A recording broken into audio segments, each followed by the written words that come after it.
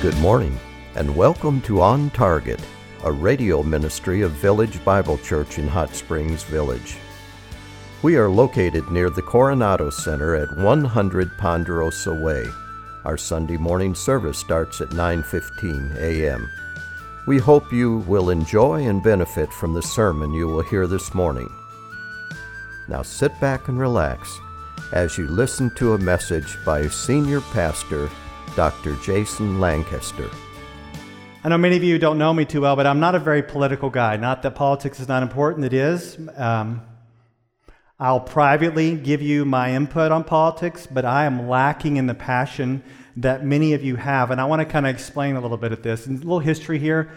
I'm not giving any endorsements, a little history here. I remember the first time I had the chance to vote for president, it was in 1992. First time. Maybe some of you was like your 10th time.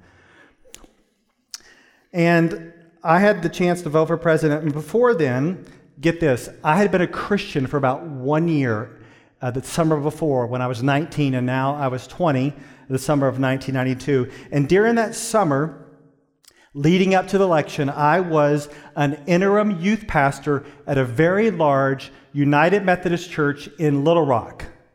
Now, if you know anything about where I was in Little Rock, that church was the hub of Bill Clinton's territory, and the pastor had a history with the Clintons, and back then, he thought it was funny to put on a bumper sticker on his car that said, "Put Hillary in office." This is 1992. One night, Clinton's daughter, Chelsea, came to the youth group where I was the youth pastor. Didn't know anything about politics. I just welcomed her like anybody else. And I don't remember much about that night, but I was playing Frisbee with her, and I accidentally busted her lip. Just saying. That's my claim to fame. I'm just telling you. And needless to say, the summer crowd I was around were full-blown Clinton supporters. And I was still trying to figure things out because I didn't know anything about politics. I just became a Christian a year ago. And if you remember that year, there was a third-party guy running named Ross Perot. And in the summer, he came to Little Rock to speak at a convention. And so I thought, I know nothing about politics, I'm going to go. So I show up at a Ross Perot rally, and I could not believe it. I felt like I was at church, singing songs, hollering, saying amens. I thought, what is going on in here? Summer was over. Spent around mostly Clinton supporters, then the Ross Perot thing. So I come back to my campus in Russellville, Arkansas Tech University, where I mainly hung out with Southern Baptists. And the Southern Baptists were full-blown George Bush Sr. supporters, big time. This is all new to me. So on election night, I was actually a DJ at the campus station. And I remember the crew that was coming in after me, they were setting all up for the election returns, and we waited and waited. And as you know, Bill Clinton, he's the one that came out on top to win the presidency. But this is what I remember the most. In response, some people were elated beyond elated, and other people were crushed beyond crushed. And I remember that really bothered me. Some people acted like utopia was about to be ushered in, and other people act like it was the end of the world, and it just bothered me. And ever since that election, politics has left a bad taste in my mouth. And I'm not saying it's not important, because it is important. I'm not saying you shouldn't be involved, because you should be involved. But here's the deal. I have learned throughout the years, in my short span of time being a Christian, that Christians put way too much hope in politics. If you are overly elated or overly dejected after an election, then maybe you have forgotten the gospel of our sovereign, reigning King. Let me share this with you. Douglas Wilson, he has this quote. I think it's very important. I'm going to put it up for you. He says, in our hearts, we should not be Republicans, Democrats, or some third party, but monarchists. We give our ultimate allegiance to the only true King. Can't mean you can't be something on the outside, but on our hearts, we should not be Republicans or Democrats or some third party, but monarchists. We give our ultimate allegiance to the only true King. And for this morning, this is what here's a term I want to stick with you. Let's call ourselves absolute monarchists. That's our affiliation. We are absolute monarchists. When the world is overly rejoicing or overly dejected, as absolute monarchists, we should place our only hope in the Lord Jesus Christ. So this morning, through God's Word, I'm hoping to give you a proper political perspective. Not saying it's not important, not saying you shouldn't be involved, not saying you shouldn't let your faith integrate into your politics, but this morning from the Word, we're going to get a proper political perspective. So no matter what country you live in, no matter what country you're from, no matter what political system they have in place, this proper biblical perspective will give you an understanding of what it means to live under our sovereign King. So let's get organized this morning in a hierarchy structure. I'm going to put this up for you. Here's how we're going to go. We're going to look at number 1, how God relates to the king and the people. Number 2, how the king relates to God and the people. Number 3, how the people relate to God and the king. And there's going to be a lot of overlap in these categories, but you're going to get the general gist. And what I'm going to do is I'm going to combine our text from 1 Peter chapter 2, which was just read, and I'm going to branch out and look at the wisdom from the book of Proverbs to get a proper perspective. So we're going to take Proverbs, and we're going to mix in Peter together, and that's where we're going to go. So let's start with the first one, how God relates to the king and the people. God is the sovereign king of all kings, and all earthly rulers and people are under his reign. Here's the first proverb. I'm going to put it up on the screen for you. Proverbs 25, 2 through 3. It's the glory of God to conceal a matter, but the glory of kings to search out a matter. As the heavens for height and the earth for depth, so the heart of kings is unsearchable. God knows all the details of life, but all is not revealed, for it says there is the glory of God to conceal a matter. Now follow along with me on these levels of authority. Number 1, God is the ultimate authority and sovereign who rules with infinite wisdom and authority and might. Next level. Under God, we have the rulers who have a certain form of glory as they search things out. Rulers are not absolutely sovereign, but they are hopefully trying to rule with appropriate authority and make wise decisions. God, rulers, and then the people. The people of the land don't have a sneak peek into the motives of the king, but the hearts of the king are unsearchable. But only God knows the hearts of earthly rulers. Only God knows the hearts of his people. So God is the one with the absolute wisdom, absolute power, absolute authority. Okay, we're going to start there. Now let's consider God's authority over earthly rulers. Look at Proverbs 21:1. I'll put it up for you. The king's heart is like channels of water in the hand of the Lord. He turns it wherever he wishes. And I get this. The imagery is water flowing through a ditch, which a farmer can direct wherever it is needed to water dry fields. And this is saying that the Lord, he directs the king's heart according to his sovereign will. One scholar said that it's the modern equivalent that rulers are putty in the hand of God. Rulers are putty in the hand of God. And in this context, it's probably positive because it's speaking about Israelites, kings, how God can shape the Israelite king as putty to accomplish his sovereign will, to be an instrument of blessing to the people. But get this. God is still sovereign when rulers are wicked. He's not responsible for their evil acts, because you can think about God being sovereign over evil Pharaoh, right? But nonetheless, he is still sovereign and in control. And the leaders, like Pharaoh or anybody else, should humble themselves and not be proud under his sovereignty. But get this. this is the part that's really going to kind of blow your mind, is that God places people in leadership. And we're going to see that here in a moment. Just let that sink in. God places people in leadership. And we're going to get there in just a second, okay? But first, look at our 1 Peter context. 1 Peter, here we are, 1 Peter. We're in our text this morning. Chapter 2, verses 13 and 14. Here we go. Submit yourselves for the Lord's sake to every human institution, whether to a king as the one in authority, or to governors as sent by him for the punishment of evildoers and the praise of those who do right. For starters, believers are called to submit to governing authorities. It's their role to punish evil and reward the obedient. Your role is to submit. But what if you didn't vote for the person in authority? Too bad.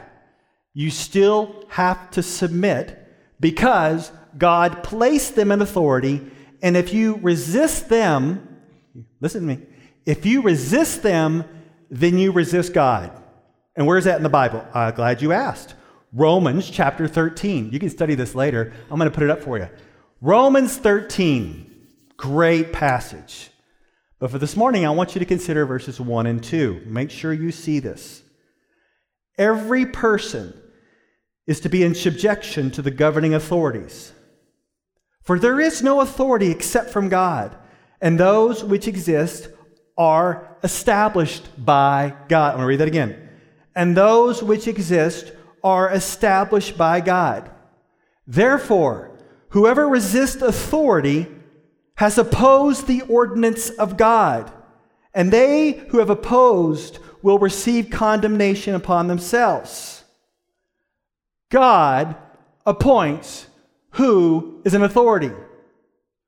Who was in authority when this scripture right here was written? Let me remind you.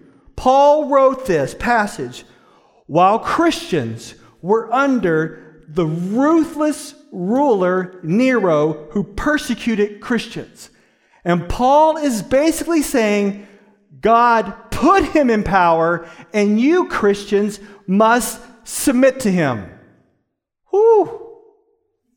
That's tough.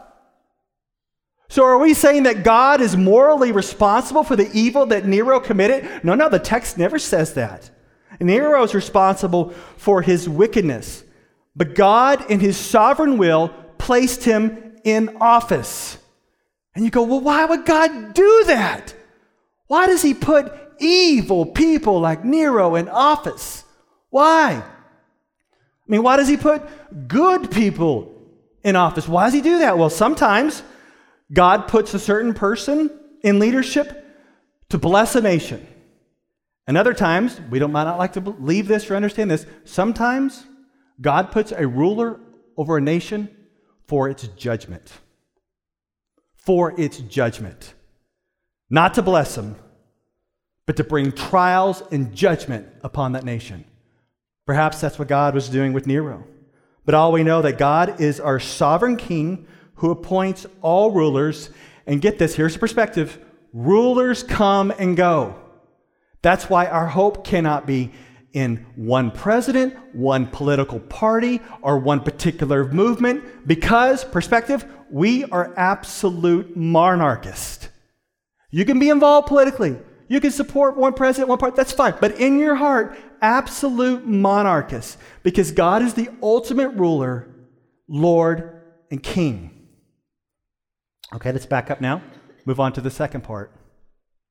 How the king relates to God and the people. There's a lot to say about kings and queens and presidents and prime ministers, whatever other titles for rulers of nations. But let me give you a summary. Here's a summary, all right? Kings are to rule with wisdom and justice under the sovereignty of God, where the people are protected and wickedness is punished. I'm going to say that again. Kings are to rule with wisdom and justice under the sovereignty of God, where the people are protected and wickedness is punished. Back to our text in 1 Peter. Look again at the very end of verse 14. It says that God has set up the king for the punishment of evildoers and the praise of those who do right. The government, when it's working rightly, is to punish evildoers and commend the obedient. And like we saw in Romans 13, that the pagan ruler is even seen as God's servant to punish evil and to praise those who do right. Proverbs 20:26 says, a wise king winnows the wicked and drives the threshing floor over them. Whew, that's a brutal text. As wheels go over the grain to get the seed out, so the king rolls on the wicked for separation and punishment. Once again, the whole point of the whole sermon today is perspective. Does that remind you of anybody else who does that? King Jesus. At the final end, when it's all said and done, there will be a final separation, as it says in Matthew 3:12. His winnowing fork is in his hand, and he will thoroughly clear the threshing floor, and he will gather his wheat into the barn, but he will burn up the chaff with unquenchable fire.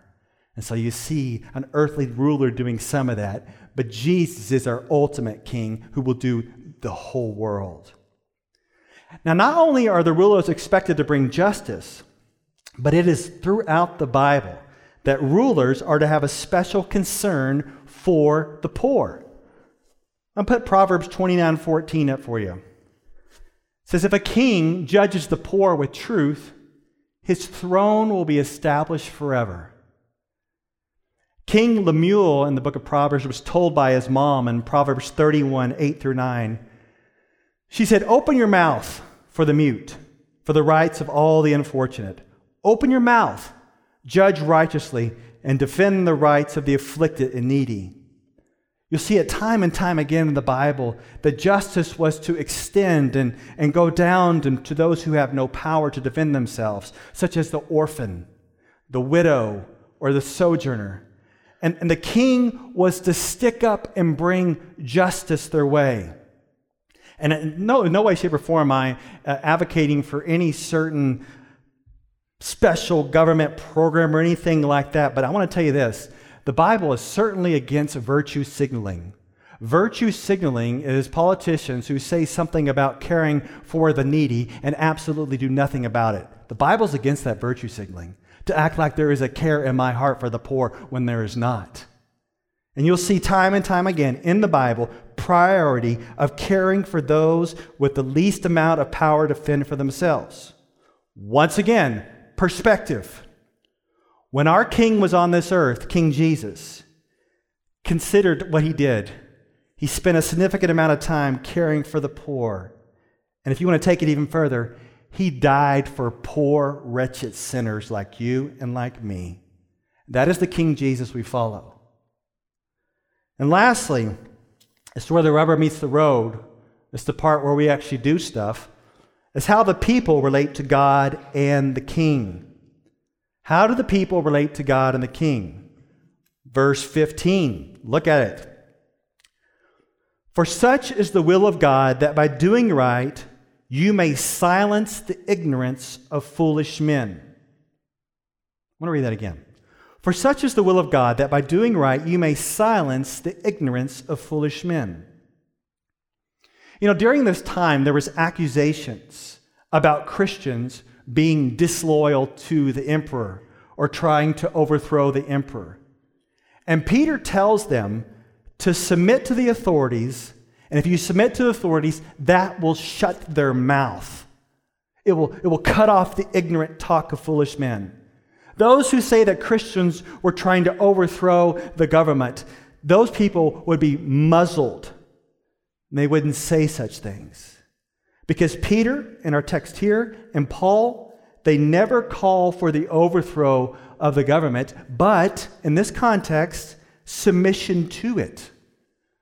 Now, of course, there are really big extremes that you can think of, and we can talk about those another time, where you talk about the overthrow of the Nazis, or you got it all the way onto this other extreme, where you just go hole up somewhere and don't pay attention to what's going on in life.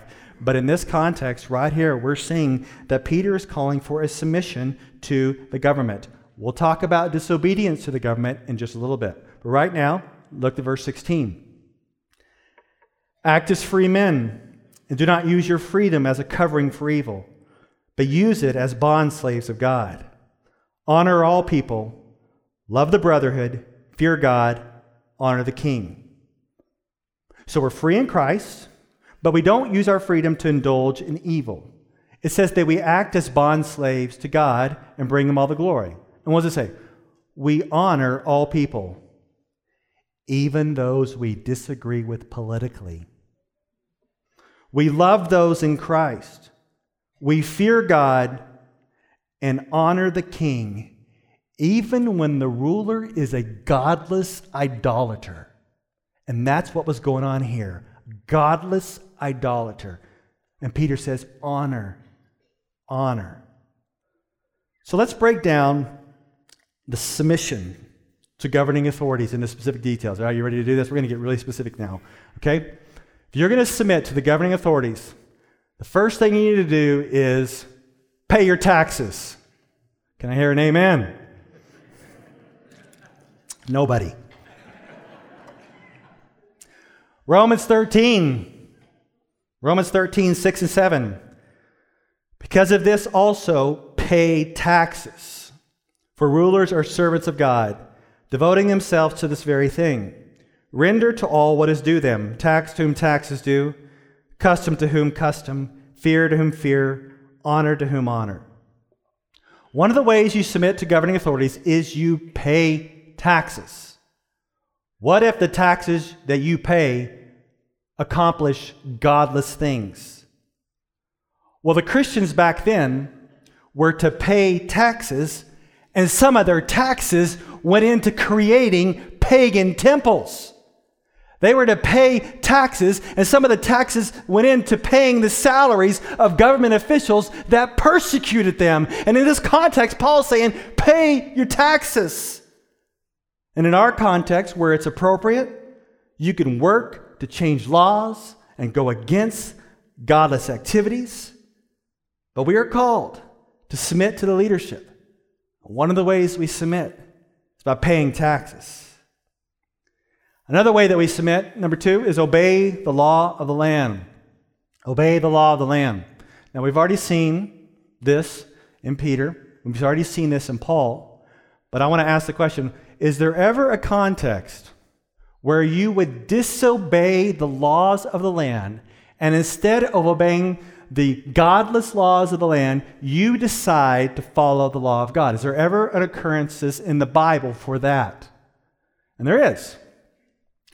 You can think of Peter and John preaching the gospel.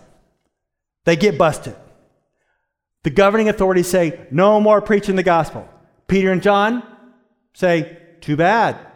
We're going to keep preaching the gospel. And they kept preaching the gospel. Old Testament, Daniel, his 3 friends, did not submit to the governing authorities, and they took the consequences, which God rescued them from. There are times when you must obey God and not man. But through it all, according to what we've been studying this morning, through it all, even if you disobey, disagree with the laws of the land, you are still to show honor and respect to those in authority. But Russell Morris says, honor does not mean blanket endorsement. Just because you honor and show respect to governing officials does not mean blanket endorsement. For us, we vote on biblical convictions, and we promote truth in all spheres of life, including the political. But through it all, we are called to honor and respect those in authority. We are to respect those that we didn't vote for. And we are to honor those who sometimes make laws that drive us crazy. Honor, respect. And the third thing showing submission to the government is prayer. Pray for those in authority. 1 Timothy chapter 2, verses 1 through 2. First of all, then, I urge that entreaties and prayers, petitions and thanksgiving be made on behalf of all men, for kings and all who are in authority, so that we may lead a tranquil and quiet life in all godliness and dignity. Over the years, have you criticized government officials more than prayed for him? If you didn't feel convicted right there, I must say that again. Over the years, have you criticized elected officials more than you have prayed for them? The Word of God says you need to pray for them. Even those you disagree with, you need to pray for them. You need to intercede for them. And the idea comes from Jesus when he says, "And as you wish that others would do to you, do so to them." What would you want from other people if you were in leadership? You would want their prayers. And lastly, the way we show submission, we live a righteous life. Live a righteous life. No matter the results of the election, we can still impact culture through the gospel of Jesus. Proverbs 14:34 says, "Righteousness exalts a nation, but sin is a reproach to any people." When people walk in righteousness and justice, it can benefit the whole nation. Do not think that if your candidate wins, then politicians can just take over and they can do all the wonderful things that maybe you should be doing. And on the other hand, if your candidate loses, do not think that all hope is lost because you lost. And I need to remind you, we are to be gospel people who impact the culture and others for their flourishing all the time, regardless of election results. Regardless of the election results, you can still love your neighbor. Regardless of election results, you can still share the gospel. Regardless of election results, we as a church can still care for the unborn. Regardless of election results, we as a church can still care for the born. Regardless of election results, some of you are still going to show up and minister to the gospel to men who are addicted in drugs, right? Regardless of whatever comes out in any election, we're going to be people who show up and minister the gospel to those who are suffering because we are gospel people and our allegiance is to King Jesus. We do not base our hope on an election. Regardless.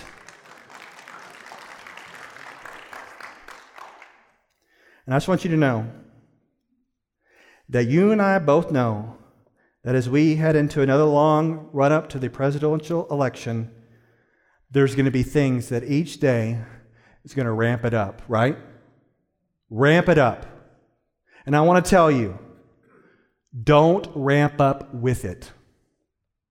If you find yourself just ramping up as you get closer and closer, you're all stirred up, it's all you want to talk about, turn your TV off.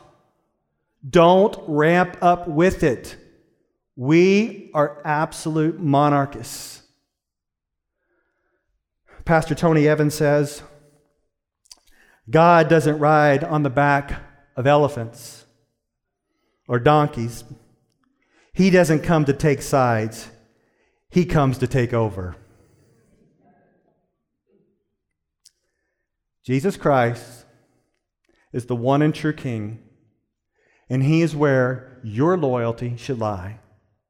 And may we be at the core of our hearts absolute monarchists who give our ultimate allegiance to the Lord Jesus Christ. We hope you enjoyed this message. It was preached recently at Village Bible Church. You can hear this message or let others know about it by visiting our website at vbchsv.org or call us at 922-0404. Meanwhile, have a blessed day as you walk along the way, guided by God's Word.